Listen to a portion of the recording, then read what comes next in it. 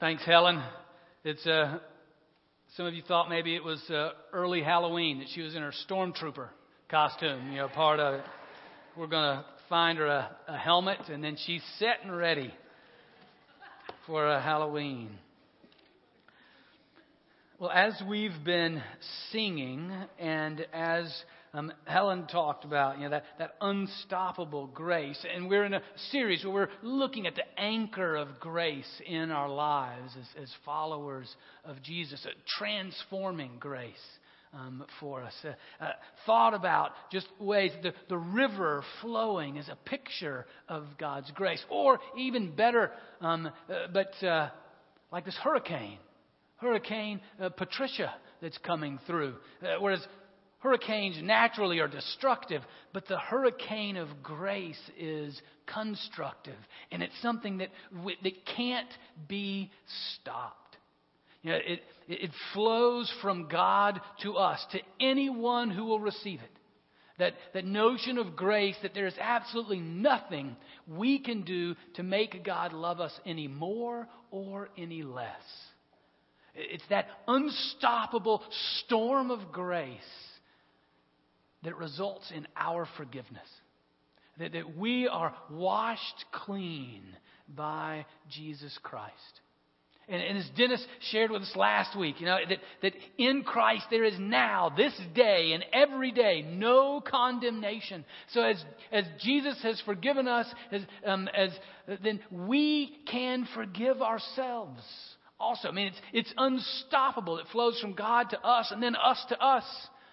And then as we'll look today, this grace, this unmerited favor, this giving to one another what you don't deserve, now flows to one another. For followers of Jesus, this forgiveness, this grace now becomes ours to give to one another when we wrong one another, when we hurt each other. This grace can't be stopped even by our sin towards one another. A passage that highlights this is in Matthew chapter 18. It's found on page 800 in your pew Bible, or you can follow along on the screen. Let's pray together. Gracious God, we give you thanks for your written word. We give you thanks for your grace that flows through us, that can't be stopped. This storm of grace.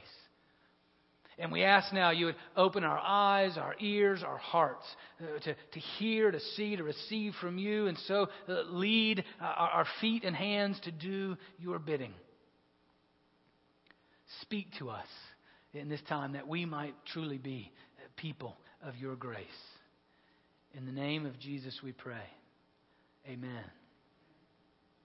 Now, I do want to be sure that everybody has a handout. We don't have to get it out now, but you should have gotten it in your bulletin. It's got a couple trees and hearts on it. If you don't have one, be sure to just raise your hand. There's John's in the back. He'll be sure to give you one, but just be sure that or David's in the back there. It seems like we've got them. That's good. All right, so Matthew 18, starting with verse 21. Then Peter came and said to him, Peter said to Jesus, Lord, if another member of the church sins against me, how often should I forgive? As many as 7 times? Jesus said to him, not 7 times, but I tell you 77 times. Now, Peter's asking, does grace stop? Does God's forgiveness stop at some point? Is there some point that I get out of this storm of grace, that I'm relieved of God's grace to share with another? And what is Jesus isn't saying it's 77 times. He's saying, no, Peter, there is no end to God's grace. It is infinite. It is infinite to you, and it is infinite through you to others. If we're accessing God's grace towards others. All right, Jesus continues. For this reason, the kingdom of heaven may be compared to a king who wished to settle account with his slaves. When he began the reckoning, one who owed him 10,000 talents was brought to him. Now, 10,000 talents is like years and years of salary for an individual in this kind of position. And as he could not pay, his Lord ordered him to be sold, together with his wife and children and all his possessions, and payment to be made. So the slave fell on his knees before him, saying, "Have patience with me, and I will pay you everything."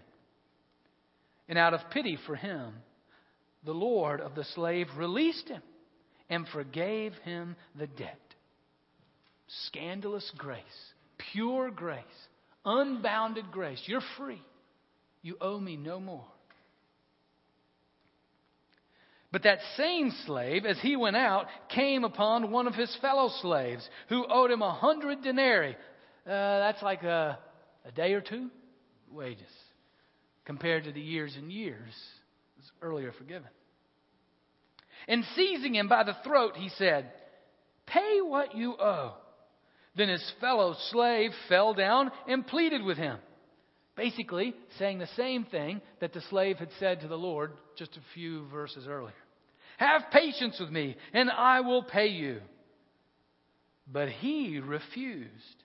Then he went and threw him into prison until he would pay the debt. I never got that. Debtor's prison. Doesn't make sense to me. I mean, is being in debtor's prison a lucrative position? Because how else are you going to pay? I don't know how it works, but that's what it was in those days. When his fellow slaves saw what had happened, they were greatly distressed, and they went and reported to their Lord all that had taken place. Then his Lord summoned him and said to him, "You wicked slave, I forgave you all that debt because you pleaded with me. Should you not have had mercy on your fellow slave as I had mercy on you?" And in anger, his Lord handed him over to be tortured until he would pay his entire debt. So my heavenly Father will also do to every one of you if you do not forgive your brother or sister from your heart. This is the word of the Lord. Thanks be to God. A couple things from this passage. One, God has forgiven me more than any one of you and probably all of you will ever have to forgive me. God has forgiven me more than all of y'all together will have to forgive me. And that's not because I'm so good. I mean, my wife and children and my sister even today is in the congregation. So there's a whole lot of forgiveness that has to go on. The same could be said for every one of you. God has forgiven you, each of you individually, more than all the people here and all the people in your family will ever have to forgive you. That's why the amount is so much between the Lord and the slave and so little between slave to slave. You know, and it makes sense, right? I mean, God did everything right. There's not a smidgen of guilt for what God has done in His beautiful creation, in His work in our midst. And yet we get caught in the traps of denying Him, ignoring Him, betraying Him, disobeying Him, abusing even Him by abusing His creation.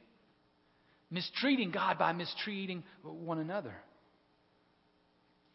And yet, at the cross, the scandalous grace took all of our sin and destroyed it, obliterated it. As Jesus died on the cross, He carried our sin with Him and took care of it all. That is scandalous grace, that the one who is purely good and innocent died on the cross for those who are guilty. so that those who are guilty would be seen as those who are purely innocent. We are, through the death and resurrection of Christ, clothed in the righteousness of Christ.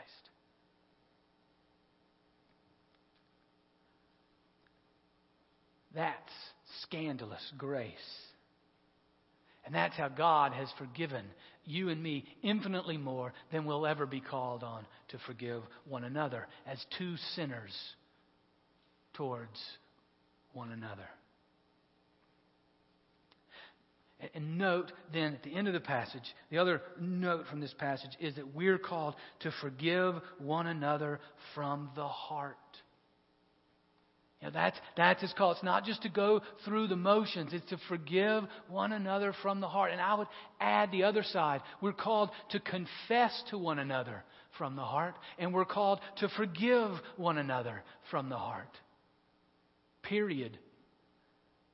No ifs, ands, or buts. No whys or whens or wheres.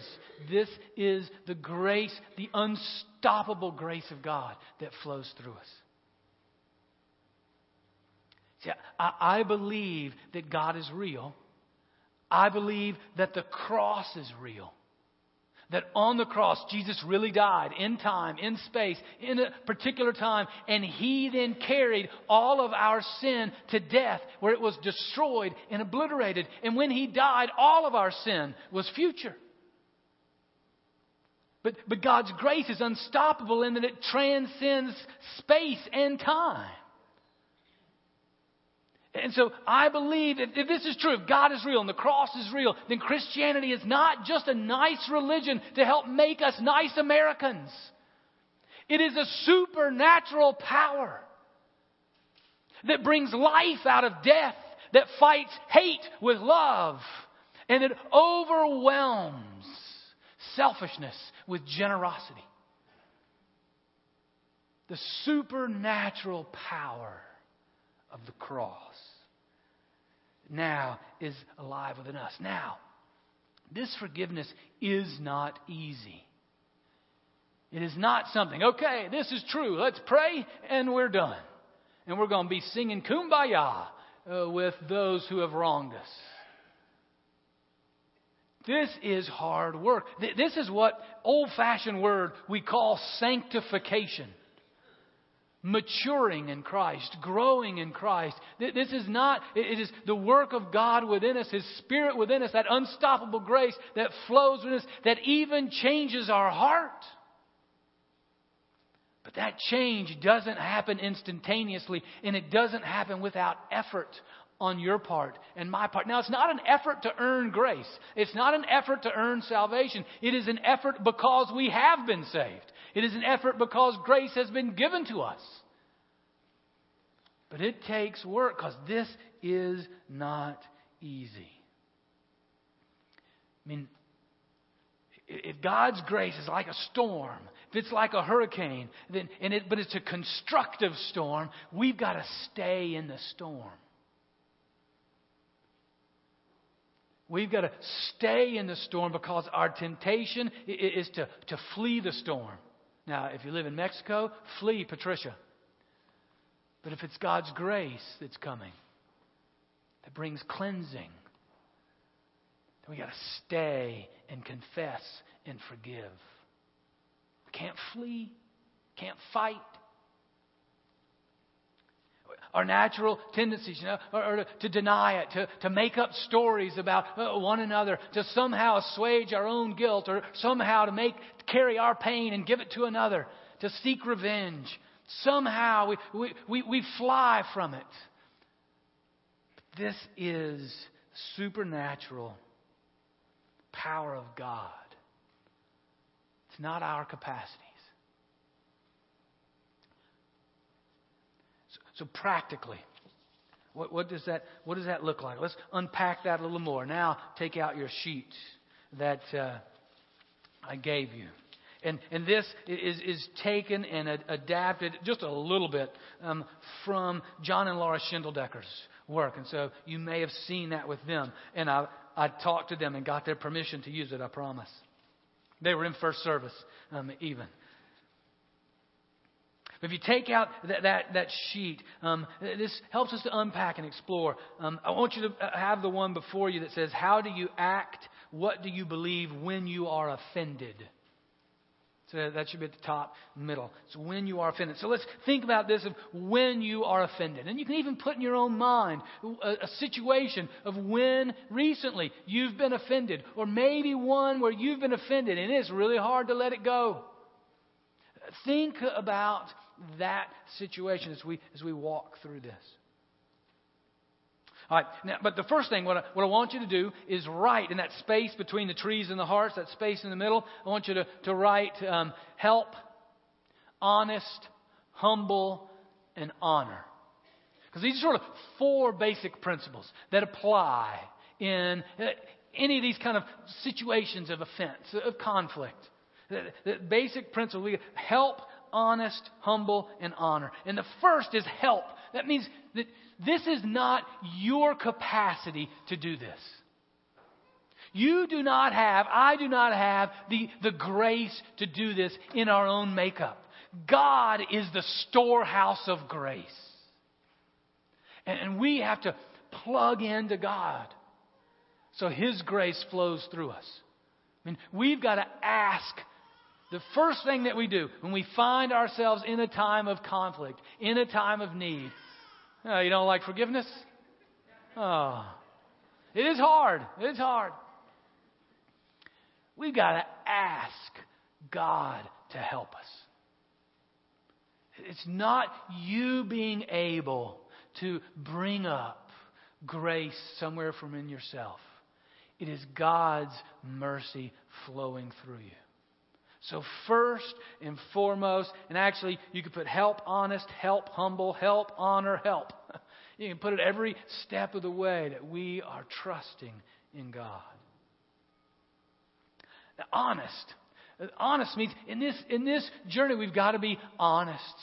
You be honest with ourselves, honest with one another, honest about what happened, honest with how I'm feeling, honest with how the other person is feeling. We have to be honest with ourselves and with the other. And we have to be honest in our language. We're not going to use words that are euphemism. We're not going to say, well, yeah, maybe I shaded the truth a little bit or told a little fib. No, I lied.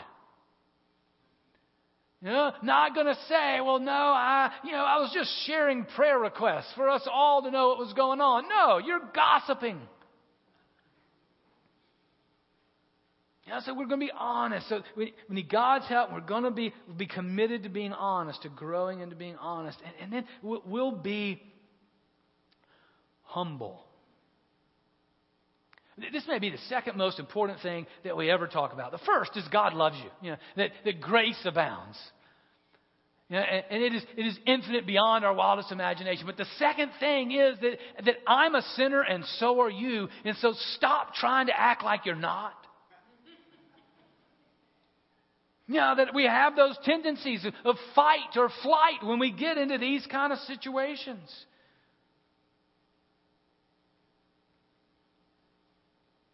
We want to either avoid it or destroy. No, it takes humility to stay and confess and forgive. It's only by God's work through us, through those that are surrendered to the grace of God in humility, that this will flow through us. Even if you're totally innocent. That's rare, but that happens. You are the one who is offended, and you're really innocent. For example, if you were following yesterday, the woman that lost control in Oklahoma, the Oklahoma State homecoming parade, and she blew through a crowd of people, killed 4 and injured like over 40. The people that were sitting at the parade, they were totally innocent. And that could be the case with you. Even then, in those situations, we need help to be humble. Because in those situations, we're closer to being like Jesus than any other one. Because there was not an ounce of guilt for Him hanging on the cross. He was totally innocent. So it takes humility that only comes from Jesus to truly walk through times when we're offended. Because, I know in a lot of cases the offense may be, secondary or minor, but in some of our cases, the offense is grotesque. So this is not the kind of thing we're going to be able to conjure up. It comes from the help of the Lord leading us to be honest and humble like Him, and leading us then to honor. To honor Him and to honor one another. Now that person that offended you,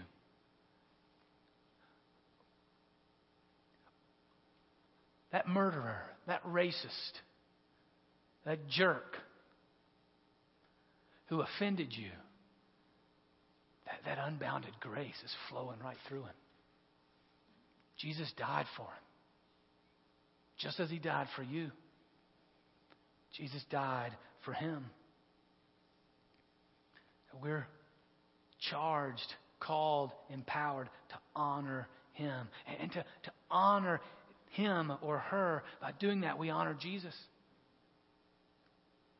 And if we're the offender, we honor ourselves because Jesus died for us. We're not less than a human being. So we honor ourselves by saying, yes, okay, I can stay. I can be honest and humble because of Jesus. That's scandalous grace. That's the storm of grace that is unstoppable. That's what's accomplished at the cross, and that is the core of who we are. I told you, that's not easy. Now, I know, especially in this honor piece, and if you're in one situation where somebody has really wronged you, and you're like, but if I honor them, that means they get away with it. Or does that mean that they get away with it? I just sort of let them go. Don't even mention it. Just sort of act like it didn't happen. Well, you tell me. Does it honor Jesus? Does it honor a brother and sister in Christ if they are allowed to continue in sin? Does it honor Jesus? Does it honor a brother and sister in Christ if they go on thinking that they're fine when really they have harmed you? They have sinned against you. Does that honor Jesus? Does that honor the other person? No, it doesn't. It is not an act of love. It is not an act of grace to let another live in sin unknowingly without it being corrected and without attempts being made to say that needs to stop. It is not gracious to just let it go. It is actually harmful to let it go.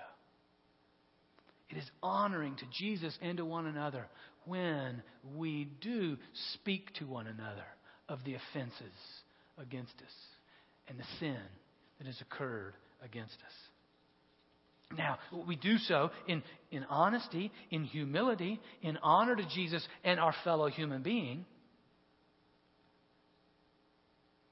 But no one is honored if sin is not corrected and stopped. All right, so now to the trees and to the hearts. The tree and heart on your left side. We want to start there. And the tree and heart is a picture of a combination of biblical metaphors. The tree from Jesus and from other New Testament writings, where you know a tree by its fruit. Right? And so on the top, what you see are the fruits of those actions that flow from a fleshly or sinful heart. And the heart is there. Jesus said, that it's the things that flow out of our heart that defile us in Matthew 15, 18, and 19. So it's the things in our heart that defile us. Now, what I want you to do, just take a minute here. Look at that left side. And so the beliefs and convictions are in the heart. And then the actions that flow from that are in the tree. Well, I want you to look and see where are some beliefs that maybe would lead directly to that particular action. For example, there, you look at, I swear I will never forgive. That's a conviction. That's a statement of the heart. Well, that would probably lead you to not forgiving, saying, I won't forgive. What are some other ways that maybe I can't forgive? Where does that lead to? And that's your belief that I'm unable to believe. Or, I have a right to be offended, irritated, and angry. What does that lead to? Or that Jesus does not understand my pain. What do those lead to? And to the fruit, I cut off the relationship, or I distance myself. I don't talk about the issue. Just see how those connect in your own mind.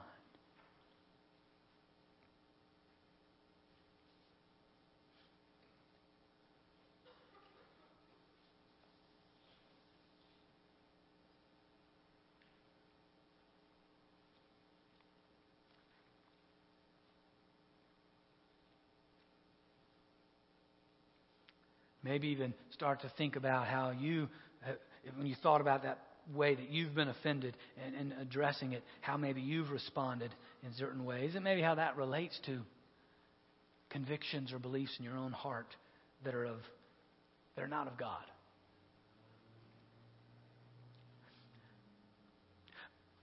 Then we'll move from heart on the left to heart on the right. Because what we want a heart to be transformed. We want our heart to be made more and more in the likeness of Jesus. Back to that sanctification thing, to that Christian maturity, that we're growing in Him. Yeah, I'm sorry, if you thought that being a Christian meant you just get your ticket stamped to go to heaven, that's not biblical Christianity. Biblical Christianity means we are a part of this storm of grace, and it changes us. It changes our heart, even in the most challenging times. And the way that gets changed is that we focus our attention on God's Word. That's where words of life are. That's where words that lead us forward. So like a heart that flows from Proverbs 19:11, which says that we're slow to anger, or 3:13 that says we bear sins of one another. There are times that we overlook sin. There are times that we say we overlook it. There are times that we say, I cover this with love. 1 Peter 4:8, love covers a multitude of sins. 1 Corinthians 10:13 that says there's nothing given to me that in the power of Christ we can't be addressed, can't be handled. I'll be given the grace and strength to forgive.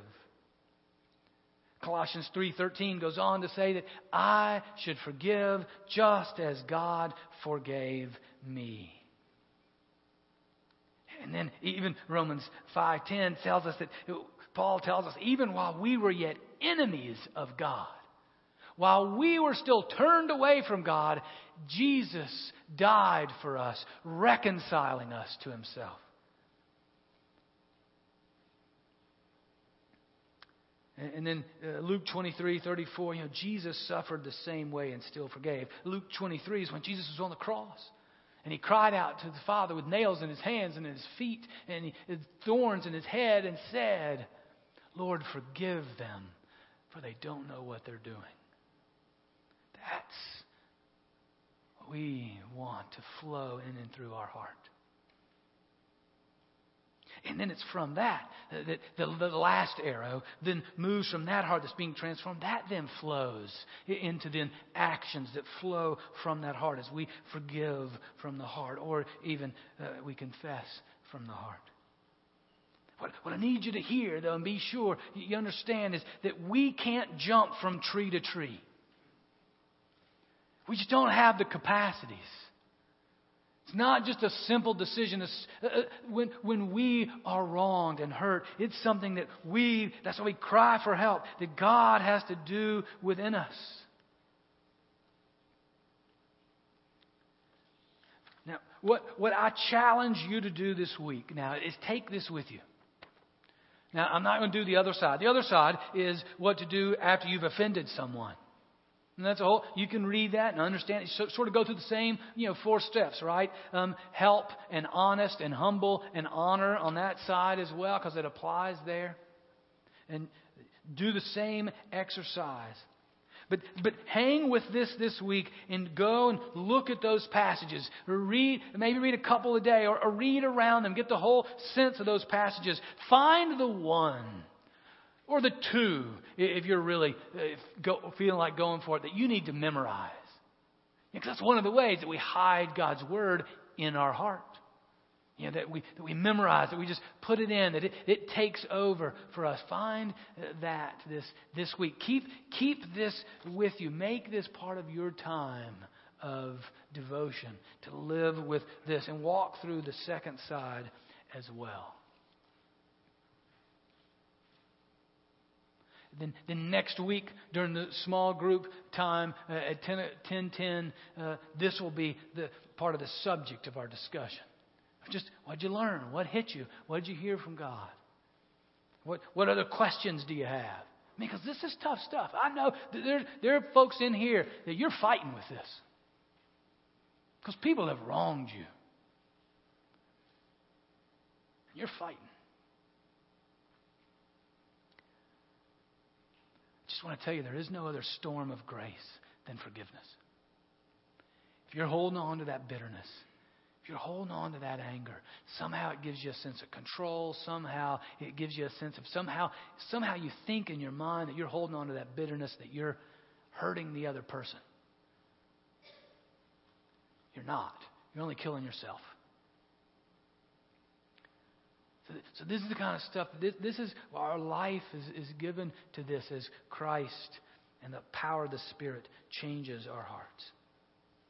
But I want you to know, this is the power of God, that He takes these times when we're offended or even offending another, things that are bad, things that are wrong, things that are evil, and in only the way that the one who raises Jesus from the dead to new life can do, makes it good. He turns it into what is bad, He turns it into something that is good. In Romans 8:28 and 29, Paul tells us that God can use everything for good to those that are called to His purposes. God bless you. And then, the next verse, he says, this is what good means. Good means that God is using that to transform you into the likeness of His Son. He can take even the worst of situations and make them turn into that which is good. That's scandalous grace. That's the hurricane storm of grace that flows through us, that transforms our hearts so that now we can be conduits of unstoppable grace. Amen.